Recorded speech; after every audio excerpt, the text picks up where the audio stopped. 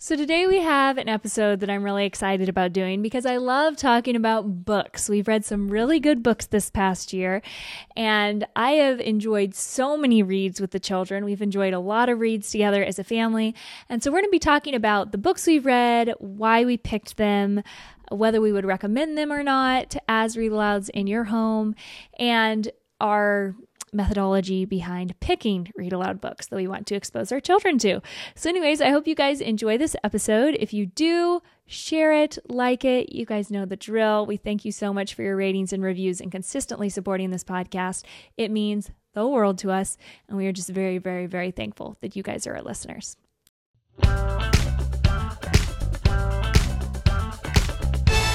The Now That We're a Family podcast. All right, well, I'm looking forward to this episode as well. Katie, you mentioned you love talking about books. You love reading to the children. We love reading as a family. But when I look at the stack of books that we have, I mean, to your left and to my right, it makes me excited because many of the books that you've read the children, I've not been able to hear very much about because a lot of your reading takes place when I am gone. You know, it takes place, I mean, you'll share, but usually around the breakfast table or the lunch table. And there are some good ones in here that I haven't been able to really hear like the full synopsis of, you know, like what your takeaways are from them. I'll hear the kids walking around the house quoting them and talking about different pieces of some of these books. But this is going to be really fun for me because you've done a lot of reading to our children, and that is a blessing to our home. Talk about just bringing life and creativity and I don't know, just new ideas to our children and into our home. And I tell you what, that's such a blessing because as I've already stated, most of this is happening while I'm gone. Like you're just infusing so much wealth and knowledge into our children, and you make our home such an amazing spot to be.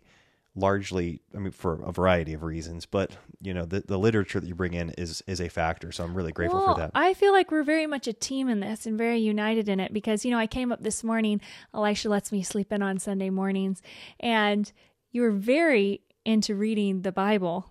And I startled you coming up the stairs.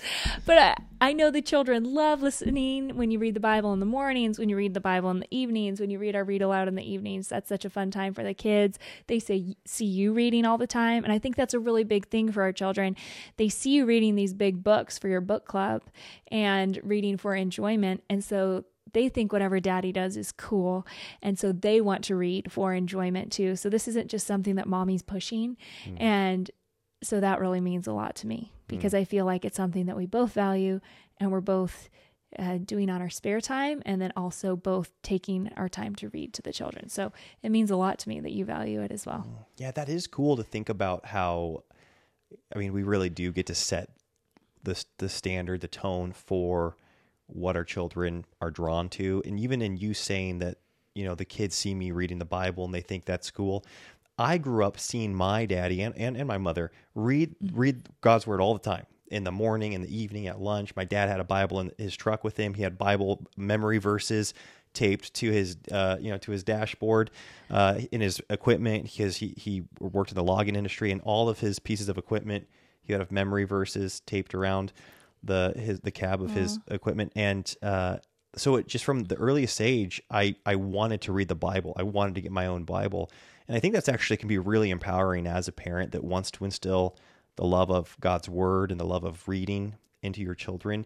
You don't even need to have, you don't need to have a PhD level grasp on God's word or on any, good literature in order to give that love of reading to your children or to instill the value of God's word into your children. You can just exemplify it by going to it on a regular basis and them seeing you on the couch with the Bible opened or at the kitchen table with your Bible opened is going to communicate volumes. Yeah, it is. Real quick though, before we get into the books, I just wanted to give a little pep talk because we are on Instagram anymore. I wanted to let you guys know if you are in the Get It All Done Club, on Thursday, I'm going live. I do that once a month in the club. That's what I'm doing for 2024. So I'm going live in the club. I want to answer all your questions and chat with you guys there. So make sure you're on Thursday, or if you haven't enrolled yet, there's still time to enroll. And then the other thing is, we've been getting, here and there, questions pop up about when I'm going to have my mother back on the podcast, or, where you guys can hear from her. I love that you love hearing from Mama Janice. She is definitely a big role model in my life. And I continue adding her talks and things that she does to the club. So that is where most of the lives from my mom are right now. Right now we have hours of content from her in the clubhouse, and we actually just added this month another, hour-long talk that she did on keeping your sparkle. It was really incredible, and we were able to get the recording of that. She did a live presentation for my cousins and my aunts and I down at our girls retreat, and I was kicking myself. I called Elisha and I was like, I didn't record it. And he's like, it's okay. It was fun in person, because I just felt so encouraged. But then she ended up doing it again for some friends, and we recorded it that time. So anyways, you can access all that in the clubhouse. If you haven't found it already, then message me and I can help you find that. But yeah, that is where you can find hours of content from my mom, is there in the clubhouse. The reason why we keep it a little bit more under lock and key, she will come on the podcast again, but you can be a lot more vulnerable in a private space where people aren't just passing by to dump opinions. A lot of what my mom shares and a lot of what makes what she shares so powerful is it is politically incorrect, and it is God's word, pure and unadulterated, and really straightforward. And sometimes that's worth putting out there to the masses, and sometimes I would just rather it be in a really positive environment with like-minded people who believe in the authority of Scripture. So anyways, that is why it is mainly in the Get It All Done clubhouse. Wow, that's awesome. Anyways, so we can go back to books, but I wanted to let you guys know because those are some questions. Yeah, because the day that this is that live that you're doing is 2 days from when people are going to be listening to this. Yeah, so real time. Yeah, if you don't catch the one this month, you can always catch it next month, though. Okay, so should we just dive into the books? How do you want to do this? Because I really feel like this is your episode, and I'm going to be learning from you. Maybe a couple of these I've been a part of reading just because it's been in the evening family reading times. But so I say you just dive in, maybe timeline wise, like going back to, because you're kind of going back over a year, right, of books that you've read to the kids? So these aren't all the books that we've read to the kids. These are some of our favorites. This isn't what we've read for school, and a couple I could not find around our house, but this is the majority of what we've read for our breakfast and lunch reading times. Great. So I like to stack reading when the kids eat, and we've gradually just been able to read longer and longer and longer during that breakfast time. Okay, so do you want to give me all of them, or do you want to? No, here you go. There's all of them. Okay. Some of these we've read in the evening time with Elisha too. So we'll go through these because they're all similar. Amy Carmichael, David Livingstone, and Corrie ten Boom. I'm sure a lot of you guys are familiar with the Christian Heroes Then and Now series, but they just do a great job with missionary stories and with just famous people throughout history that have lives that are worth learning from. As in, like, they're notable historic figures, but they also really faced some serious challenges and overcame them. Yeah, and these are powerful because, I've read some biographies that are so boring, and you're like, wow, that was just the facts. These are not that way. Obviously, these are biographical, but they're written in such a way where you get so captivated by the narrative of their life, and by the timeline, the story of their life, and just the historical context that they're each living in. So we read these growing up as well. And so it was really fun to see these being read in my home. It's kind of surreal whenever that happens, when it's the full circle thing. Full circle moments. Pretty bizarre. Yeah, it's trippy. So Amy Carmichael, we finished March 5th, 2023. David Livingstone was November 14th, 2023, and Corrie ten Boom we finished January 2nd. So this is a February to February year cycle that we're sharing with you guys because I couldn't find the books we read last January. But what's really fun is I do have the kids, one of the children, do a narration after we read, and so they speak back what they heard. And so right now, if I were to ask the children about Amy Carmichael or David Livingstone or Corrie ten Boom, they could give you their story very clearly. And I love that because I guess one reason why I like reading chapter books when it comes to this stuff is because we read, a chapter or two a day over a long period of time. And we usually read a book at breakfast and a book at lunch. And it just really cements the story in the children's minds. If you just read a picture book, it's kind of in one ear out the other. It can be a great way to introduce a character, but it's a lot harder to remember. But with these, you just immerse for a long time in the story. Okay, so we'll do a fun one that we actually just finished right now, and that is the Bobbsey Twins. We finished this February 13th. Again, I like to write the little date because sometimes we do rereads and we put it back in there. The Bobbsey Twins, the whole reason I read this one, did you read these growing up? No, I don't even know what these are about. You don't? No. Okay, so... Are these like Hardy Boys or yes, but okay. very chill mysteries. Okay. Like actually nothing ends up being that wrong or that scary. Okay. As I was reading it again, I was like, I was obsessed with these when I was a kid, and now I'm just like, this is so slow. But I bought a bunch of these because I loved them, and I thought they'd be good early readers. And then the kids just didn't touch them. And so I decided to read one to show them how good it was. And I didn't tell them, they had to read more, but we were like halfway through and the kids were like, could you keep reading? Could you keep reading? And I was like, no, that's all for today. But there's more to these Bobbsey twin stories. And they were like, what? And I was like, yeah, we have like 12 outside. Wow. And so Lucy and Leon ran out and got one and have been reading them on their own. Oh, that's great. So anyways, that was the whole reason of reading this. It's not like great literature. Sure. But it helped light the fire for reading in them. That's great. Yeah. So that's a fun one. That's fun. Do you want to tell a little bit about this one? Well, no, I want you to, because you guys just finished this one. I just feel like I'll talk this entire episode. Oh, well, I'll make comments as I am able. Okay. I really want to hear from you. You're the one that has been doing the reading. If you're willing. Yeah. Okay. So I love this little series because the covers are all just beautiful. Actually, okay. So the first one we read, these aren't series. It's like collector's editions of these titles. The first one that we read was The Wind in the Willows. Now, The Wind in the Willows is, let's see, we finished this one. Oh man, did I forget to date this one? I forgot to date this one. I might have thought it was too nice.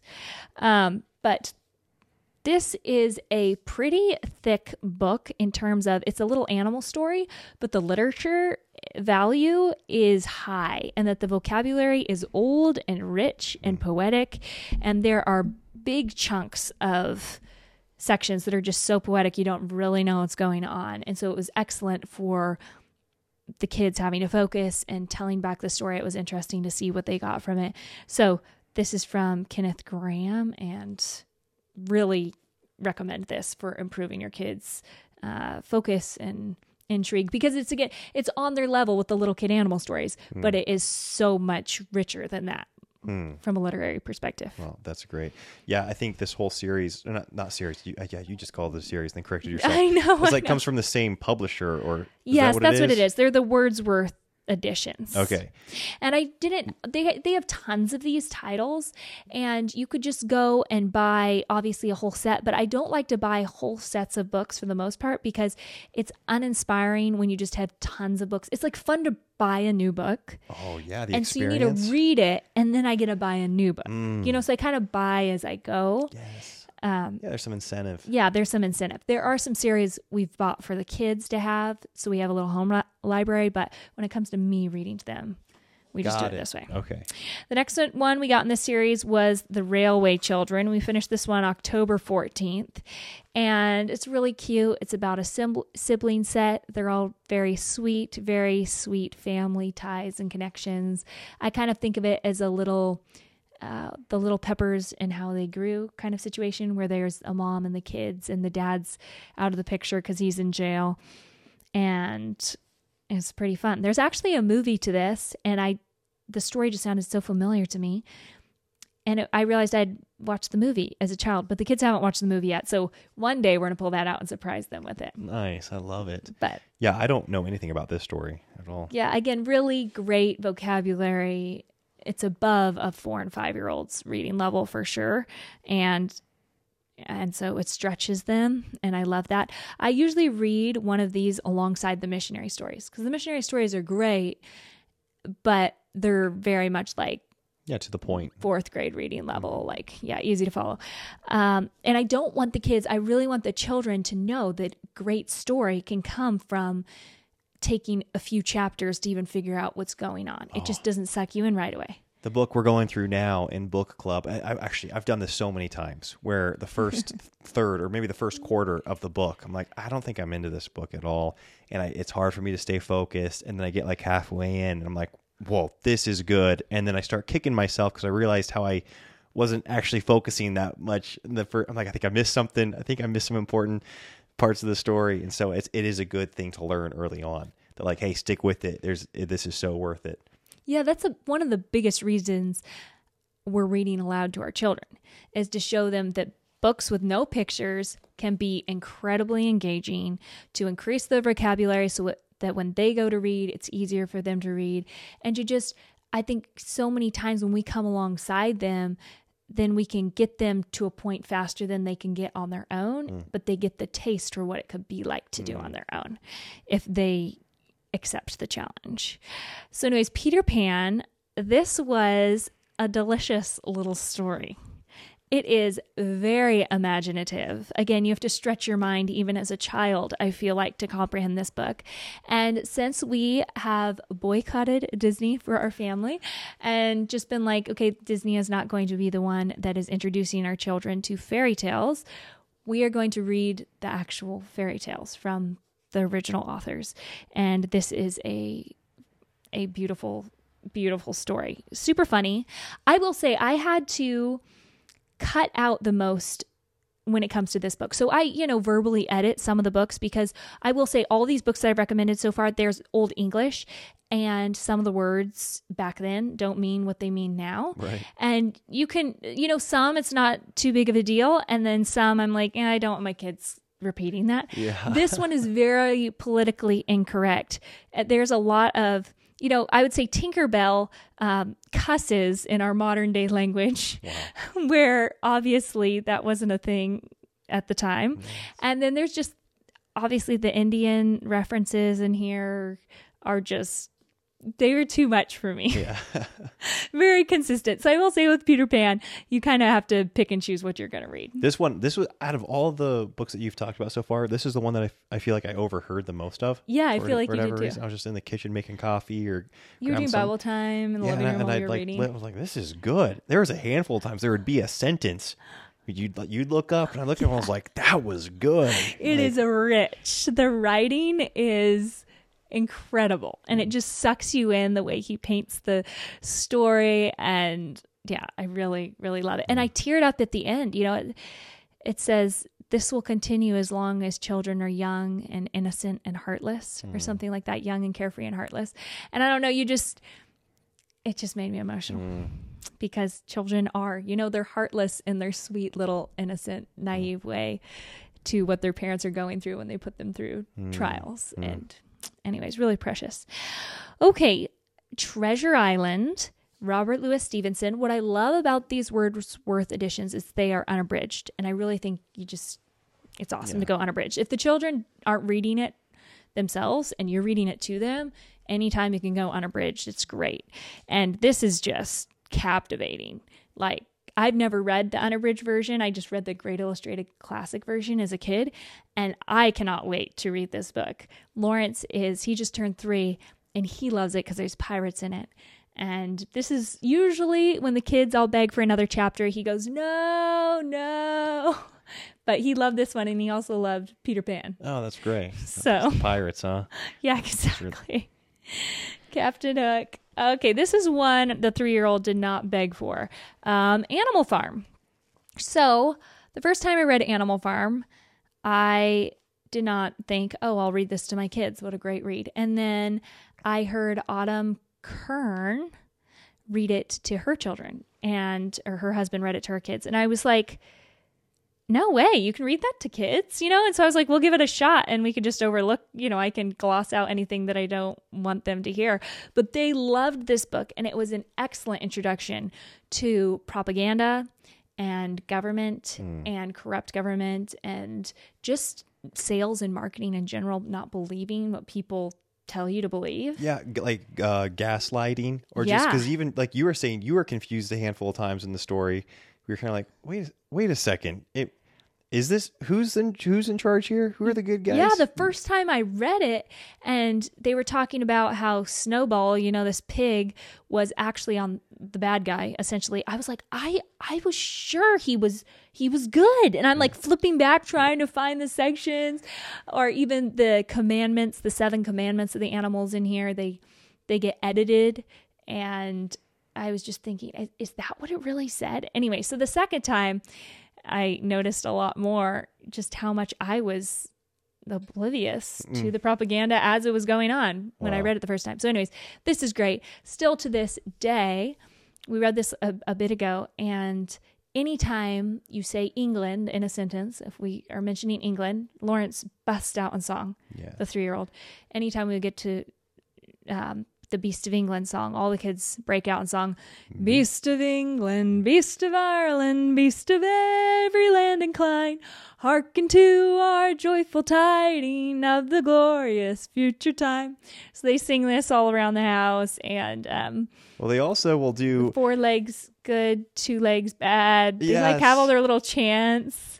They'll say things too, like, "Oh yeah, no, all breakfast, lunch, dinner, all meals are equal, but some meals are more equal than others." They do that whole line of all animals are equal, but some animals are more equal than others. Yeah, they like play on that a lot. Yeah, I think a really fun opportunity we have to introduce our children to things is that they can get things so much sooner. You know how fun it is to be on the inside jokes of the world, and they get to be in on a lot of rich jokes already. And I just think, how cool is that?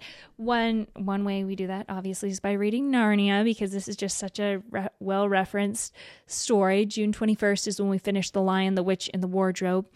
And I didn't know, we were kind of back and forth on whether to introduce fantasy to our children this young. When did you get introduced to fantasy? I think my mom read a couple of them when I was very young. Maybe 6, 7, or 8, and then we went into other stuff. And I'd have to ask my mother if she had any convictions or concerns about fantasy or magic in stories, sorcery. Yeah, exactly, witches and wizards and all of that, because it wasn't a huge part of maybe a 10-year period of the stuff she read. She read Treasure Island. She read Robin Hood and Swiss Family Robinson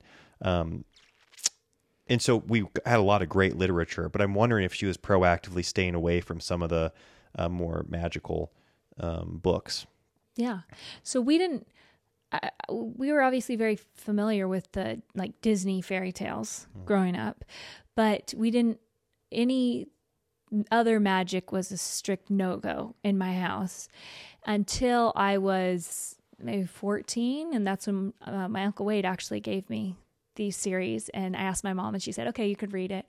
And so this was the first fantasy, and I think I read one more trilogy, and then that was it in terms of fantasy growing up. And so I just didn't know what I thought of it, again, because I'd never read Harry Potter for that reason, because the sorcery and that fantasy. Yeah, did you read Lord of the Rings? No, didn't read Lord of the Rings. Okay. I know, for being a really big reader, I never read the books that the big readers read. Sure. If that makes sense, Yeah, and I don't know what exactly we'll do with our kids when it comes to that. So anyways, that's the jury's still out, but I do think we live in a world where the spirit world is very much alive and well. And I don't think it's bad to be exposed to, hey, there's more happening here than meets the eye, than what we can physically see. I do think that what is real is actually, what we call fantasy is actually also real. We just can't see it. Sure. And so I do think it's good for children to understand that's going on in this world as well. Yeah, there's a lot more speculation as to how it looks and what it is, but something's happening. Yes, but there are other things that are happening that we can't see. So anyways, those have been really fun. And then you've driven around with the kids a lot and listened to the audio versions. Yes, because you were strict on not letting us listen to the dramatized version that Focus on the Family did of these. Focus on the Family, oh man, they've got such high quality productions of stories. And so yes, once you would finish reading The Lion, the Witch, and the Wardrobe, then we could listen to the dramatized version, which was really fun. And so that would give, the kids would just ask to run any errands with me that they could, and they'd get in the car and press play. And so those were pretty captivating. So that's been fun. We've also read Prince Caspian. That was the second one we read. And then The Voyage of the Dawn Treader. I have my reasons for why we are reading them in the order we are reading them in.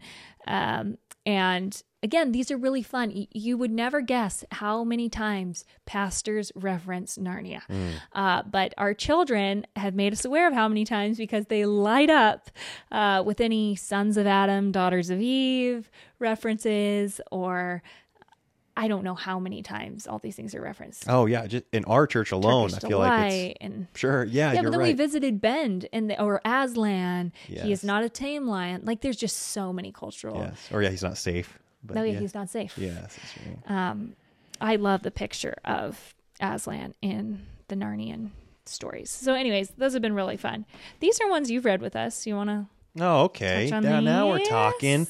Laura Ingalls Wilder. I tell you what, these are a treat to read every evening. And these are just the classic, like, warm, cozy blanket that we all snuggle in at the end of each day. And this is, we read these after we read usually from the Proverbs in the Bible or maybe some Psalms. And I don't know which order we went in. Let's see. I guess this year it would have been Little House on the Prairie, right? Mm-hmm. On the banks of Plum Creek and then by the shores of Silver Lake. Is that right? Yeah. We read Little House in the Big Woods last year, Okay. and Farmer Boy was our first intro. Farmer Boy's the best one. Did we read the Hands Long down. Winter or the... We listened to The Long Winter on a long, snowy, freezing road trip. Okay. And I do not think we're going to read that one out loud because that is a brutal book to get through. It's just cold and everyone's dying for month after month after month. So, Wow. yeah, we only have a few more left. Yeah, these are great. And I mean, they're so well known.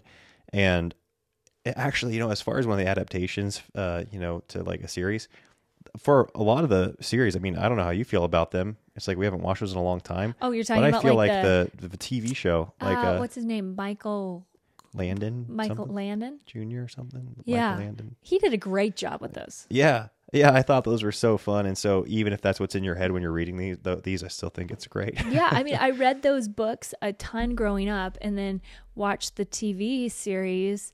We would get like a case of them, like series 1, series 2 for our birthdays.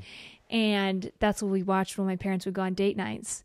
And I loved it. And then going back and reading these, I just feel like it fits in perfectly. Yes. So, anyways, those have been a joy to read. Okay, so we just have a few more random ones here. We have this Mozart, the Wonder Boy, here to introduce the kids to a composer.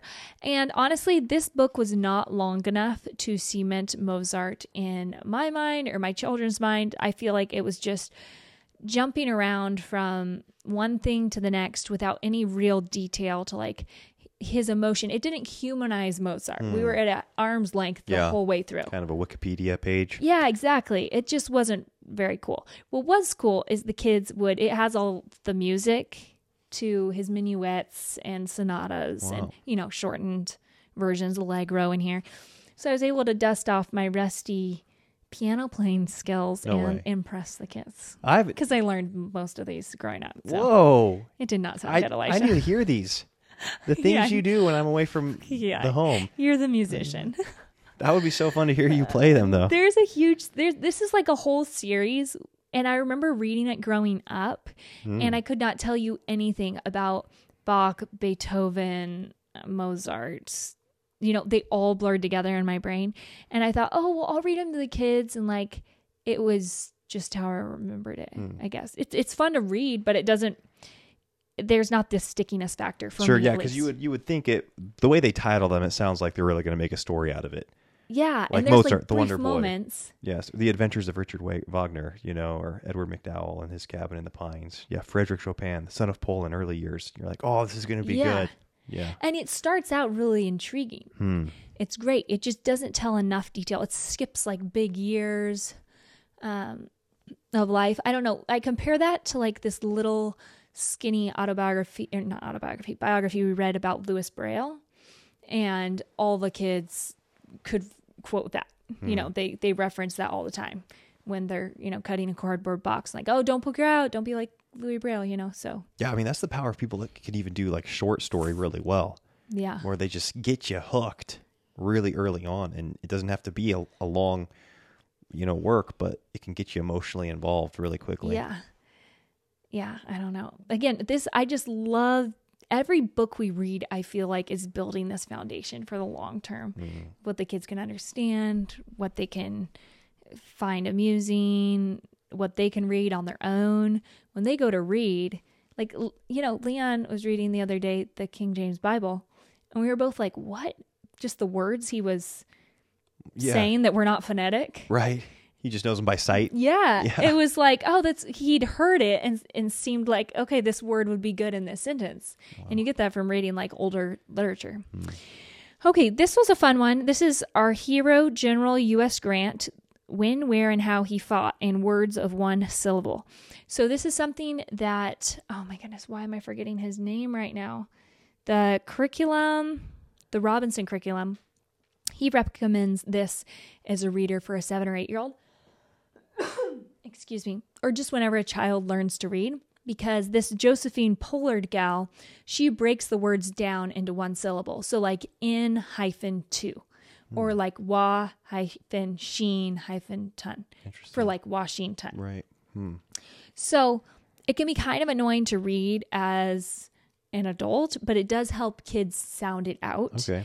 If they need help phonetically, it makes it less overwhelming. And so can I see, is this one of those?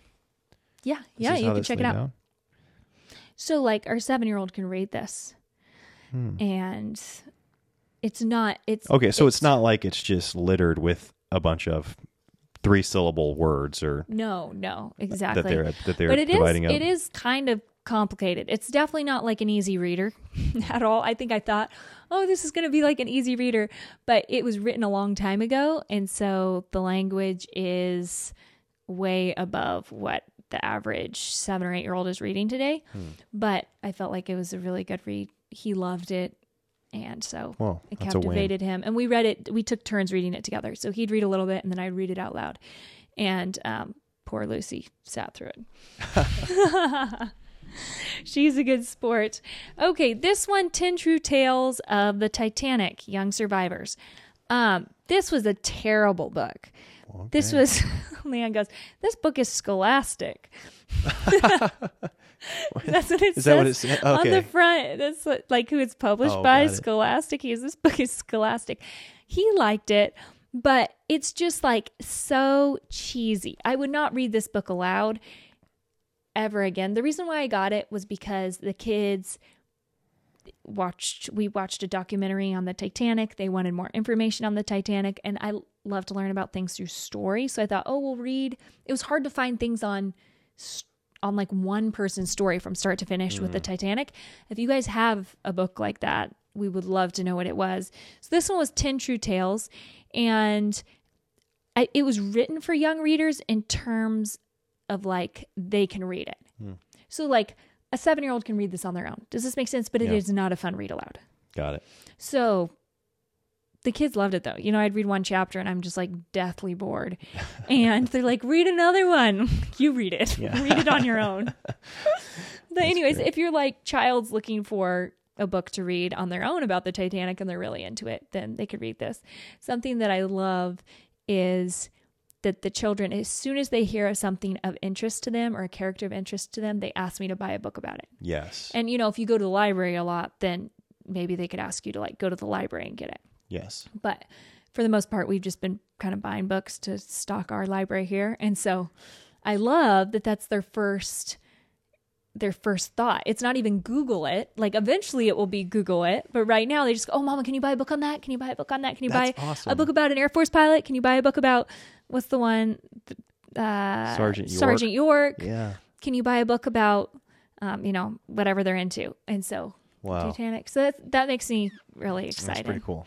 And then The Jungle Books by Rudyard Kipling. Some of you guys knew this. I didn't. I was so confused when it said The Jungle Books. Because isn't there just one Jungle Book, But again, sticking with our theme of we want to introduce our children to stories that Disney has popularized without actually having to watch the Disney renditions, we got the official Jungle Book. And I love it because it's so much more detail, of course, than what they could fit into a movie. Wow. And it's also more complicated to focus on for the kids. So is it 2 books or is it 3 books? What is? There's a few. There's like Rikki Tikki Tavi in here. Is Mowgli its own book? The Undertakers. Like there's books in here that I can't pronounce. As you can tell, I will say Disney really helped me with the pronunciation of the words. Like Baloo and Bagheera and Kaa and Shere Khan. Sure. And then every once in a while, there's a character in here like, there's the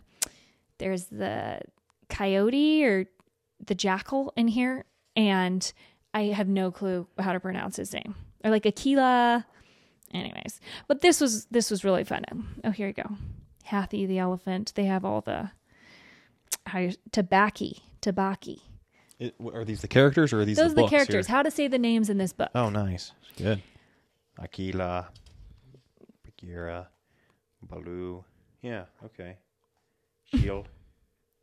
Yeah, some I just was like really insecure pronouncing. Yeah, I mean, you can tell I'm pretty sheepish myself. But there's cool parts about like, did you know that there was this white see-through old cobra down below the ruined city who was guarding tons of treasure, and he actually chases Mowgli around in the dark and bites him down there. Wow, that sounds terrifying. Terrifying. Yeah. Terrifying. And Mowgli laughs because it's so old that it doesn't have any venom in its veins anymore. Oh. Or its fangs. But it really freaks you out for a second there. Yeah, that sounded creepy, honestly. It does. Honestly, like the emotional roller coaster we go on with the kids, like the kids are so sweet and so tenderhearted. So on the real stories, they bawl their eyes out. Like the true stories? Consistently. Yeah, the true stories. Because everyone dies in a true story. And it's just heartbreaking. Yeah. And so, I mean, that's honestly been really good too. We've mentioned this on the podcast before, but they aren't around a lot of death. And so realizing, hey, this is a part of life. This is a part of life. This is a part of life is death.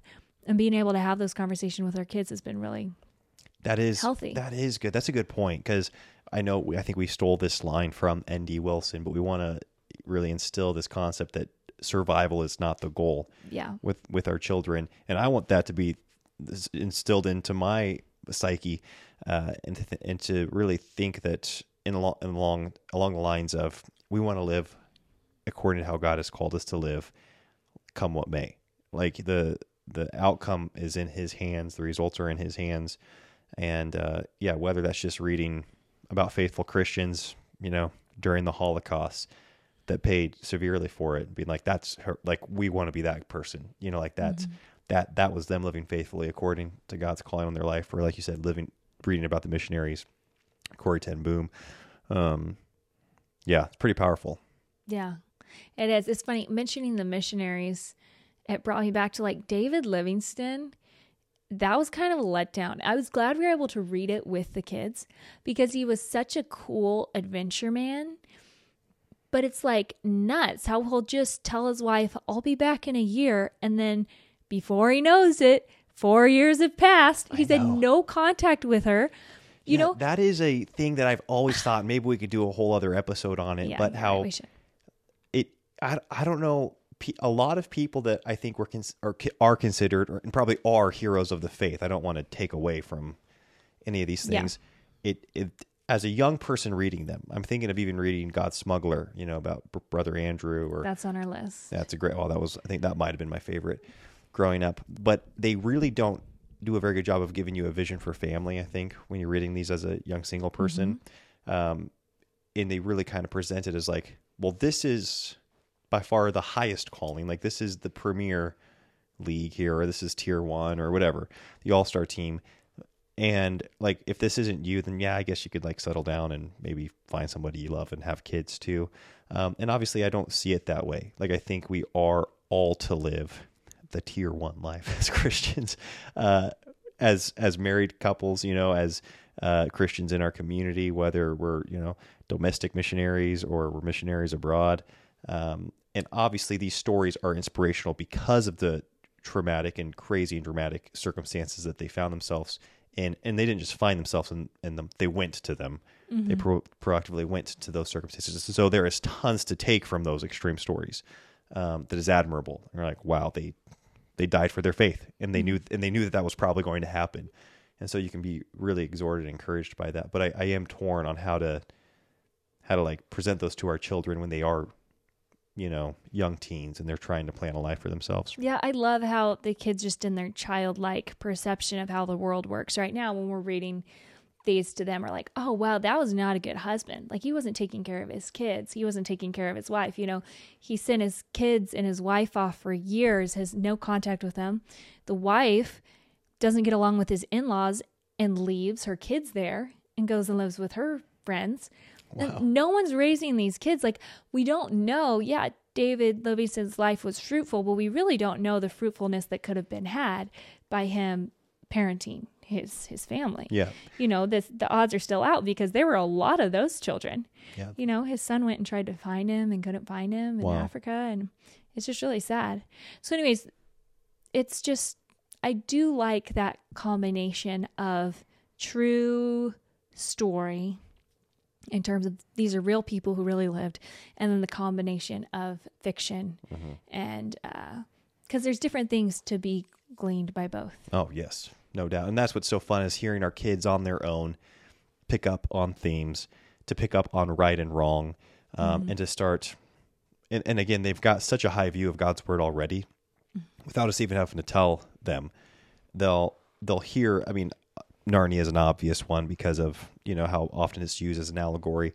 But they'll even talk about the deficiency of Aslan as the allegory for Christ without us bringing anything up. They'll notice some of the shortcomings because, of course, allegories are going to have shortcomings, especially when it comes to trying to, when it comes to Christ, find an allegory for Christ. And so I like that they are picking up on those patterns, or like you said, with the Animal Farm, with Animal Farm, they really were starting to pick up a lot on, just how manipulation can work, from a very small level, like in a town and, obviously in the farm, on the farm there, but then in a government and so on. So it is pretty cool that just on their own. And I think that is, obviously we want to teach them as much as we can, but when you just let them learn, it's pretty fun too. Oh, yeah, absolutely. And that's the thing, like not explaining things, just letting them ask questions and telling them what they want to know, not explaining the words. We don't explain vocabulary unless they ask what a word means, because it can really slow down the story. And yeah, it's just a blast. Like hearing them even realize that Narnia was an allegory through The Lion, the Witch, and the Wardrobe. It's like, we never explained, hey, this is an allegory of Jesus dying on the cross and taking away our sins. Like they just go, oh my goodness, this is like this, and this is like this, and this is what happened. And I'm like, yeah, you're getting it. And so it's just really fun to see what they pick up on their own when we expose them to, as Charlotte Mason says, famously, that feast of ideas. And yeah, it's just a delight to be a part of. That's great. Katie, thank you so much for reading so much to our children. I tell you what. Oh, thank you. That is such a blessing to our home. It really is. It's a blessing to me. Folks, thank you all so much for listening. If you enjoyed this podcast, please take the time to give it a thumbs up if you're watching it, or leave a rating or a review on any of the platforms that you listen on. And like Katie said before, maybe share it on any social media platforms you might be on, or with any friends that you have. If you got a family text thread, you could send it to the family text thread. Just blast this to the family text thread. That's what they want to see. All right. Talk to you next week. Bye-bye. Bye.